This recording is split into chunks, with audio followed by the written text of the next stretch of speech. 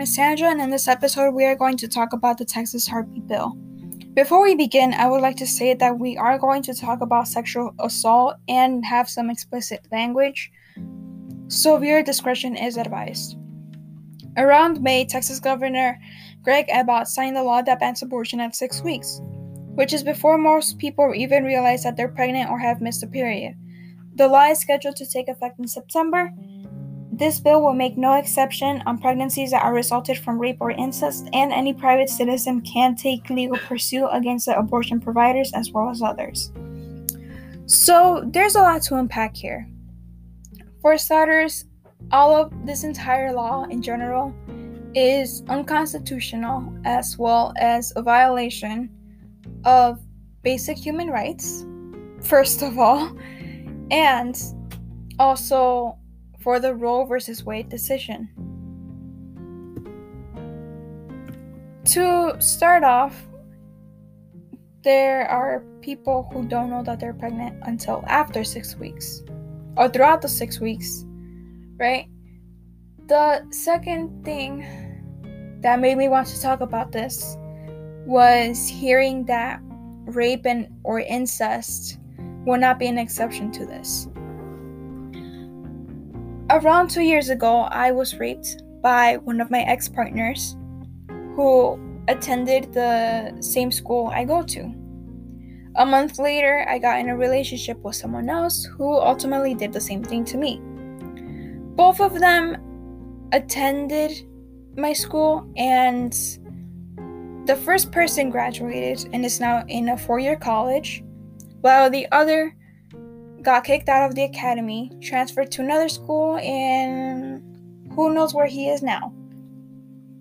I never pressed any charges against them because they made me believe that it was a normal thing in relationships, that you're expected to be forced to do these things that you don't want to do in the first place. When I told my friend for the first time, they said that maybe I was being overdramatic, which I did somewhat expect that question. However, I was still surprised that one of my friends asked me that question. It made me realize how much we have normalized rape culture. What I mean by that is, for starters, when someone comes out with their story, you get asked these questions. If you were dressing up provocatively, if you were drunk or under the influence, if you were seducing them, or whatever the reason is. Even when they're your own partners, they ask you this question of like, are you sure you think it's rape? Are you sure? Because like they're your partners, so they can't be doing that stuff, you know? Let's be honest. Rape happens more common than we think it does. Sometimes it can happen in our own homes, at school, on the way to school, a walk to the corner store, taking out the trash, going to work, being at work.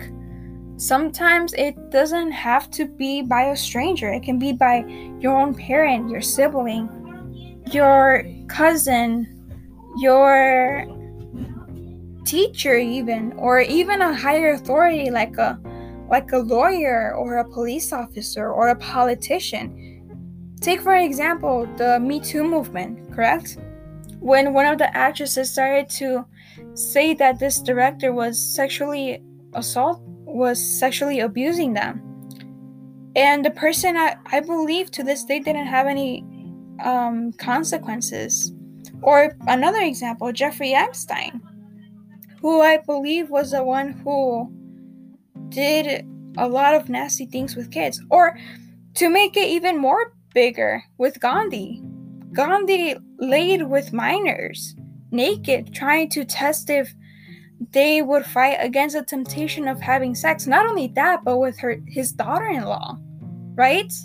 We have normalized it for centuries, that now when someone comes out, we're like, yeah, sure, you're probably just asking for attention, you're probably dressed up too provocatively.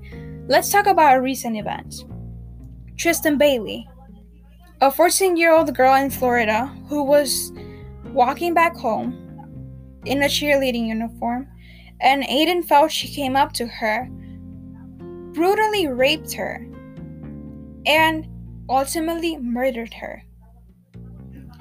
And then you have all of his friends, including himself, on social media saying that she was enjoying it, that she was being sexually aroused, that she was asking for it, while walking home with a cheerleading uniform. Unfortunately, America has failed us in so many things.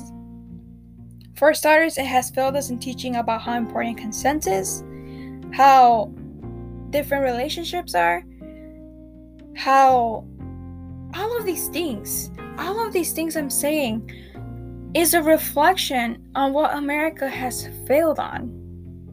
And we desperately need to fix it. And then you have all of these people saying, oh no, because, religion and all of these things. I'm like, you're going to pay closer attention to a book that has been translated millions of times, has been decades old, sometimes might be inaccurate due to the fact that it's been translated a bunch of times and rewritten, over the well-being of your own child. And it is sad because I have met people who are like that. My best friend's father from years ago said that homosexuality was a mental illness and approached to me and tried to create some type of relationship with me. And my mother, she is overprotective. However, she didn't realize what the signs were until most recently when I talked to her about it. And it is disappointing to see how much we are lacking in. You have people here telling you when you're pregnant and after you got raped to give birth to it and to put it up for adoption. Most of these children are abused mentally, physically, and sexually. And even if they try and get help, most of the time they're turned away. I am asking for all of my listeners to share this episode on social media, to bring up these conversations with your family members, even if they might be against it.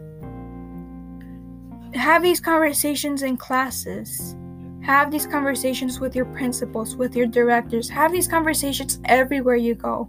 Because even if you don't think that it's important to your mothers, to your sisters, to your friends, to your cousins, to everyone around you. Thank you for listening. Stay tuned for the next episode and have a good day.